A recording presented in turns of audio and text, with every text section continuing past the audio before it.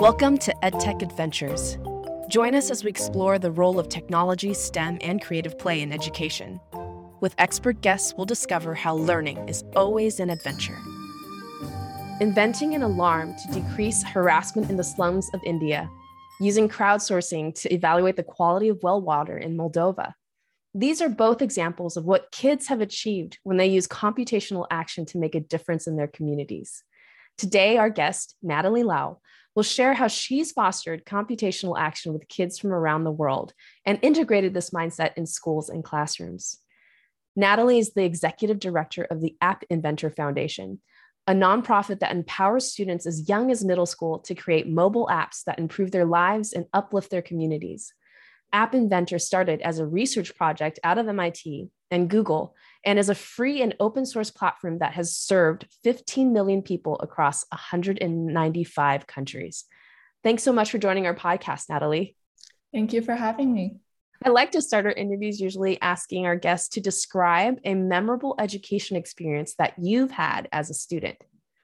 So I think the one that defined my life the most was in my junior year of undergrad. I did this program through my university called MISTI GTL, and it was Global Teaching Labs. And they sent students to different countries and different cities to teach at different high schools. And I did a 1-month rotation at Barcelona in Spain, and I taught high school computer science, math, and physics. And I kind of went into the program with this kind of expectation that the students were in the middle of their semester. They'd already been learning some like programming for the CS class, and I could like teach algorithms or something really fancy. And when I arrived, I realized, they were like just starting out. So I had to kind of go back to the drawing board and figure out what I could teach them in 1 month. But that was a really cool opportunity because I think for me, I was like, I have a chance to show these high school students what's really exciting about computer science and how it can actually impact their lives now, instead of this abstract, like hypothetical, like mathematical thing that they could study later on in the future. So I was trying to look for curricula that we could use that would really get them engaged in a very short period of time, since I only had 1 month.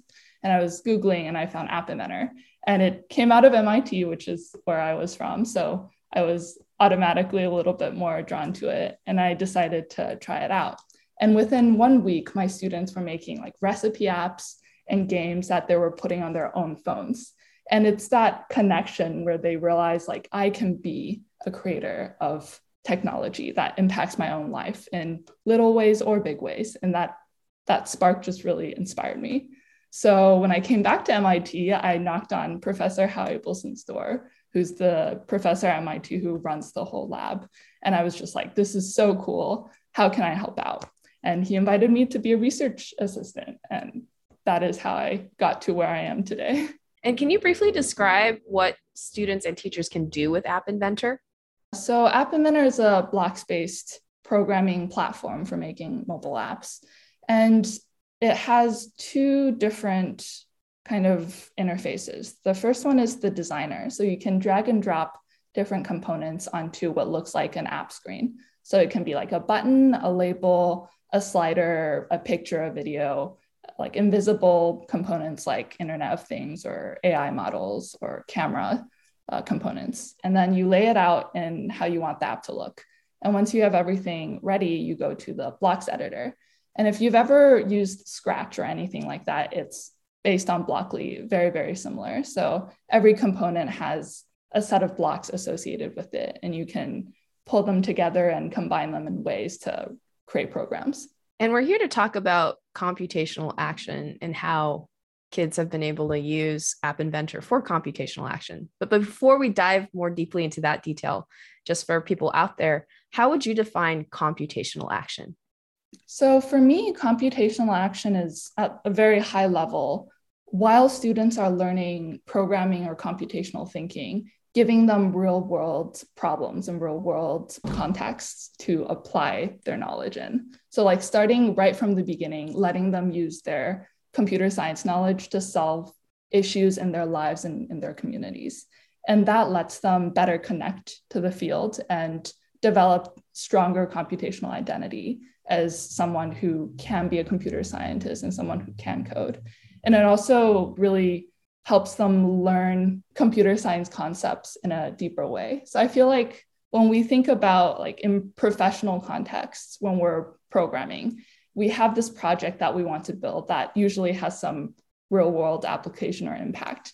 And we scope out what that is and we like figure out this is the rough structure for building it. And for the nitty gritty pieces, we kind of Google and go on Stack Overflow.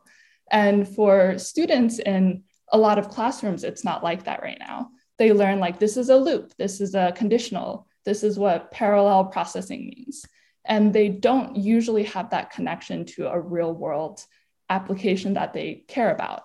And at the very beginning of their computer science education journey, I think that lack of community and connection can lose a lot of students, especially underrepresented populations in CS. Research has shown that they really connect well to feeling like they have some sort of impact and belong to that community.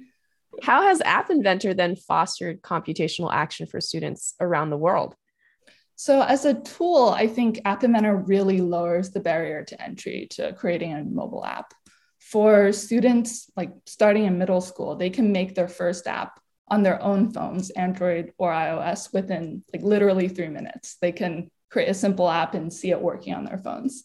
And from there, you can create anything you want. So going from the tool, it really depends on what you do with it and how you teach it. And because it's so simple, a lot of community projects and teachers across the world are able to develop their own curricula around it.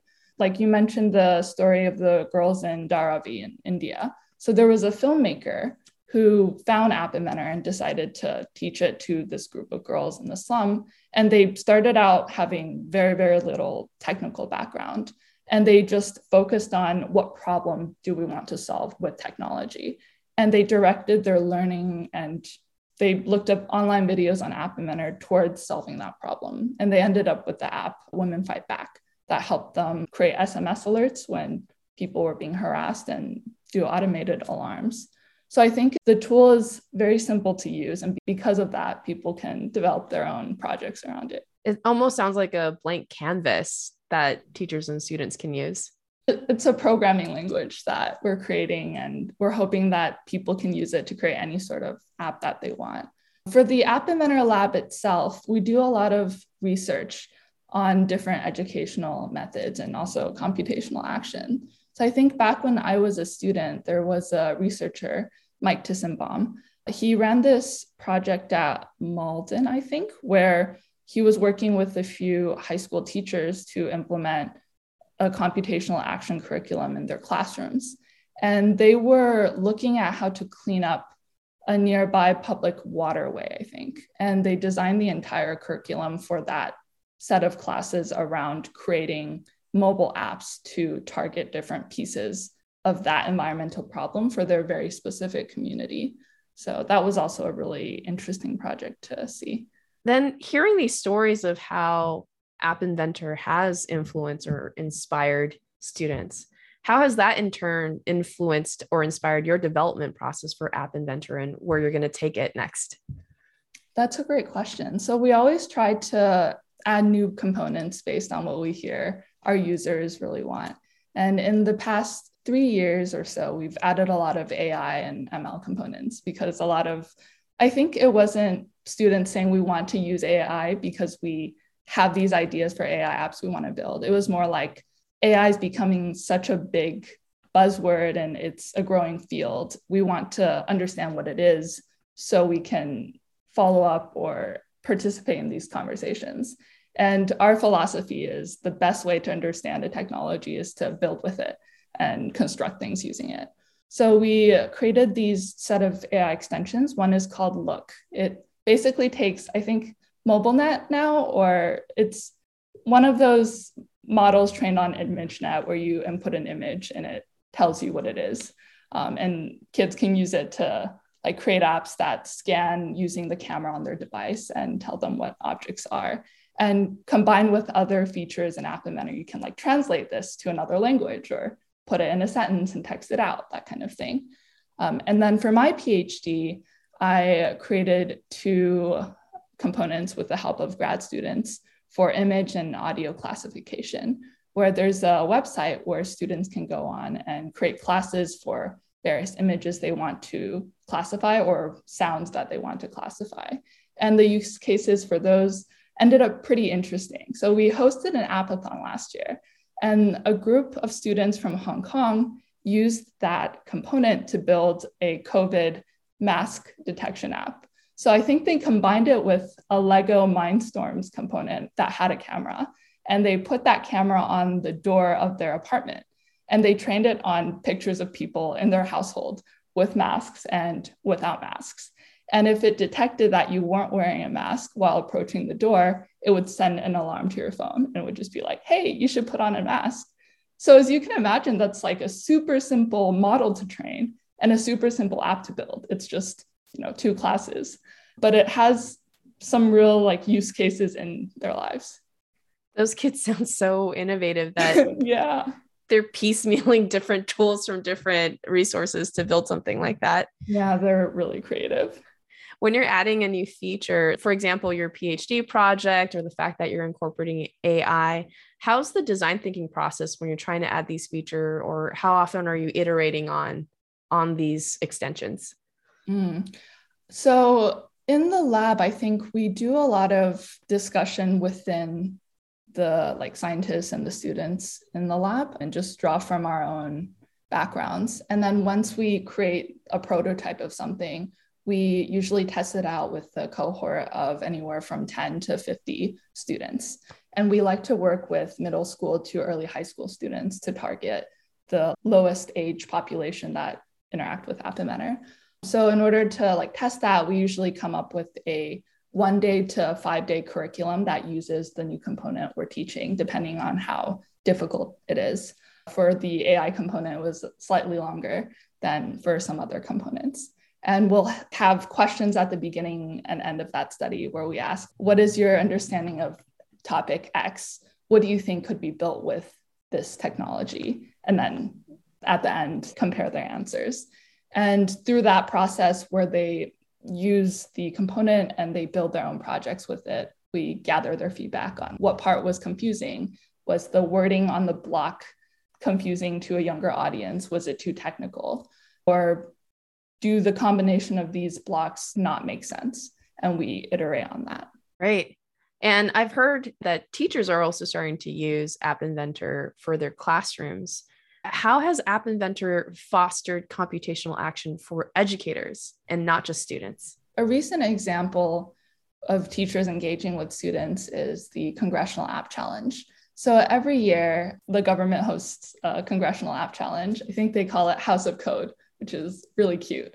And they have students from all the districts in every state across the US compete. And we know a bunch of teachers who use App Inventor in their classrooms and encourage their students to build apps for the competition in that way. And I think this year, 14% of the winners of the Congressional App Challenge used App Inventor, which was really cool. And I think a lot of that was through encouragement by the teachers at their schools. It sounds like you spend a good chunk of time also developing that curriculum so that teachers can see what they could possibly do with App Inventor. What does your curriculum development process look like over time, and how has it evolved over time now that you have more and more students and educators engaging with your product? That's a really fun story, actually. I think at the very beginning, when I first started developing curricula, I was just trying to think of like what would be a really fun app that I would want to use or that kids would really want to build. And I would think of that app and then build a tutorial or a workshop towards that goal. But as I grew in my graduate studies and had to work with actual organizations teaching larger groups of students, I realized that there are standards that they have to adhere to. And we have to incorporate like internet safety, or how do you give a presentation into our curriculum? So that's been a very like good journey for me in just understanding how the education system works. So I think these days we talk to a lot of teachers and representatives from school districts to figure out what are they currently teaching, what do they want to teach, how do we combine that with what App Inventor has to offer. And then also considering teachers' comfort levels with a new technology. So I think for teacher professional development or training, a lot of them who aren't very technically savvy, they don't want to be put in the position where they have to be the expert on the technology in the classroom. That's a lot of pressure for a lot of them, especially in under-resourced schools. So we try to develop the curriculum in such a way where they don't have to be the person with all the answers. And instead, they're asking the students, that's an interesting question. Why do you think it needs to be built this way? Or that's an interesting solution you have in mind. How would you go about finding out how to build it? And kind of teaching the students how to find these resources on their own. Do you spend time in that professional development process educating the teachers about this concept of computational action on focusing on that impact during the curriculum? Yes. So for the teacher training and PD session, we usually dedicate a large portion of the time to teaching teachers about computational action. I think that concept gets through to them very quickly and they hear about it and they're like, of course, that makes sense. Nobody likes seeing glazed over eyes of students in their classrooms. And I think a lot of teachers have that experience where if you give a student a project that they really want to work on, they'll just brighten up and spend more time on it than they would normally have to. And tying that to the students' personal lives or their communities that they're a part of is a really easy way to make that connection. And I think you've mentioned that you've seen educators using App Inventor to support several subject areas. Do you have any examples of how App Inventor has been integrated into different subject areas in the classroom? I think usually people integrate App Inventor into like math, science, technology classes, as is normal. But we've seen some really cool apps come out of like art classes or like history classes.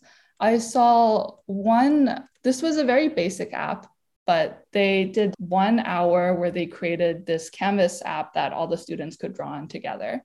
And the students could see what each other, like another student was drawing and share that. And that was a really engaging technology plus art experience for them. We've seen like physical education teachers and health teachers use App Inventor to let students create their own pedometers or nutrition trackers. And you can share that with your family or your friends through cloud database components. I think for language arts, we've seen a few examples where they've made script reading apps on their phones for like Shakespeare or something, where you're doing a play and you want to highlight, this is my portion, press next. Now we're doing the scene and this is another student's portion. Oh, that's interesting. So it's almost the app is like those prompters that you right, hear about. Exactly. That's so interesting to automate that. Mm-hmm. So you've shared how much App Inventor has already made an impact in kids and educators' lives. What are your goals and visions for the future of App Inventor? One project that we're working on in the App Inventor Foundation is creating an edtech platform for App Inventor. So we've really focused on the open source tool and giving the tool lots and lots of components and features.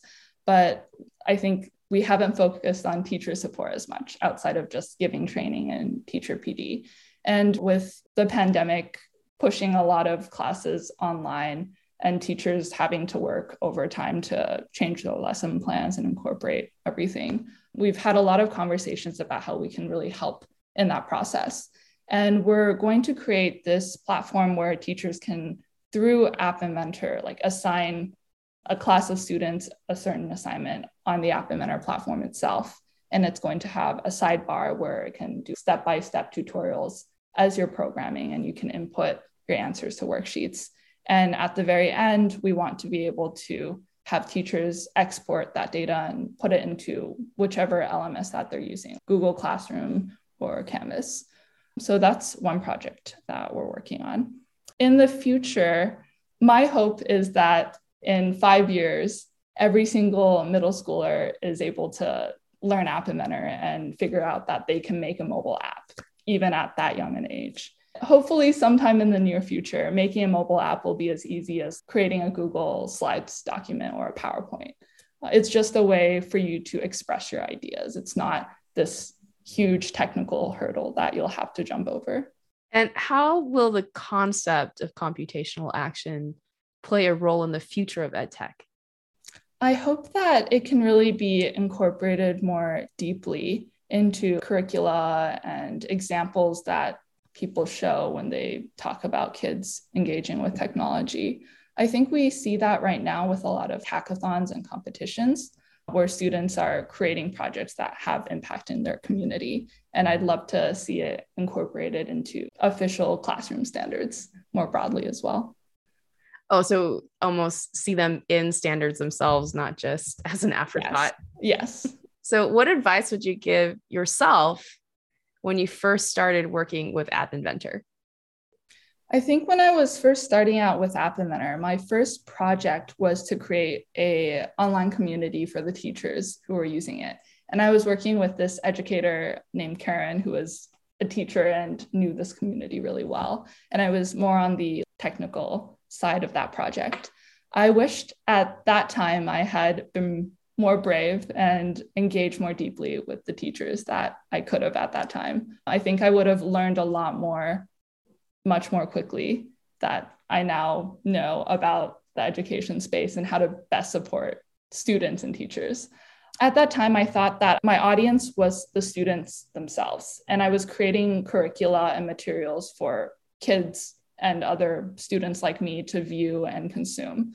But teachers have such a big impact on what their students see and what they do. And I should have been speaking to that community a little bit more at the beginning. Yeah, it's fascinating that a lot of us in this ed tech space will forget one versus the other because it's hard to juggle both audiences in your mind since they're so different. Has that been easier to juggle now over time? Yes, I think it's just you have to always be thinking of both and creating materials that speak to both populations, and having advisors from both pools that I talk to on a regular basis is great for that. And I think that's especially fun now that I'm a little bit older, because I get to connect with new students every year and hear about what they care about and what the new interesting thing is this year. Like I learned about TikTok from an App Inventor student, which was, I knew it existed, but they were just so excited about it. And I was like, oh, okay, that's great. No, I think that's always people, when you ask educators why they're in this space, I feel it lets you stay connected to the younger generation in a way. And it's also sounding like your curriculum, what your teachers have been doing, half of it is really just listening to the student, right? For sure. I think one really amazing thing that I've realized over the years is this current generation of students, they really, really care about the environment. I think when I was going through middle school and high school, it was always something that I liked and it was taught. But when you ask kids, what are you passionate about these days?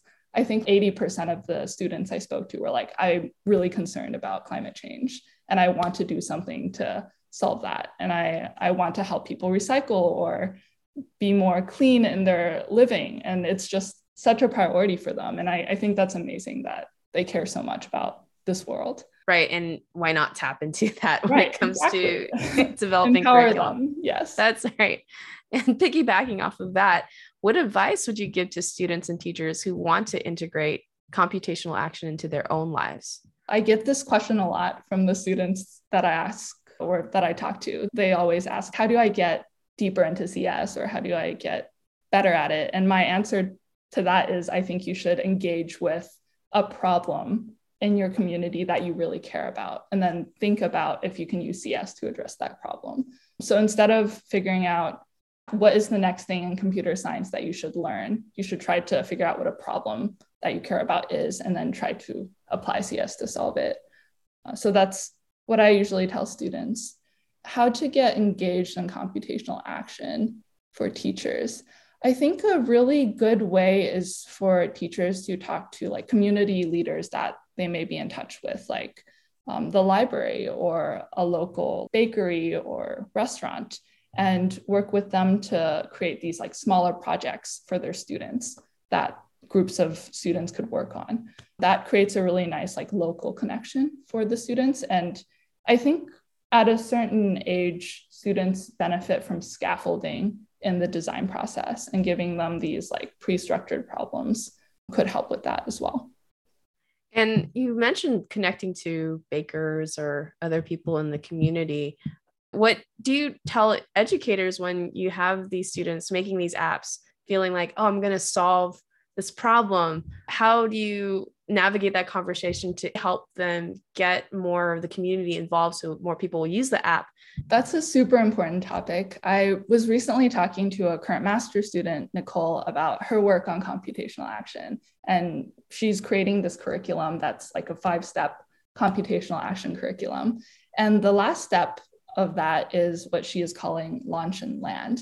And it's basically like, now that the class is over and you have your project, what do you want to do with it from here? Like, where will this go? Do you want this to be self-sustaining? If so, you have to think about, how many hours am I going to put in every week? Do I need to get other people involved? Do I need funding to keep this going? And I think having those conversations and structuring out the work that need to be done during the class will help you decide whether or not you want to continue it forward. And also, I think the message should be, it's okay if you don't want to keep doing this and make it into a big thing. It's probably a valuable learning experience already, and you can figure out why this solution didn't address your problem in the way that you expected. And the next time it'll do better, or you could share that experience with people who are working on that problem. Great. Well, thank you so much for being part of our podcast, Natalie. And I hope people out there, you really take this message to heart and try out some computational action in your lives as well. Thank you so much. Thanks for listening to EdTech Adventures. Please subscribe to catch more of our episodes and leave a review to support the show. For more resources and info, visit us at codecombat.com/podcast. I'm your host, Charlotte Chang. We'll see you on our next learning adventure.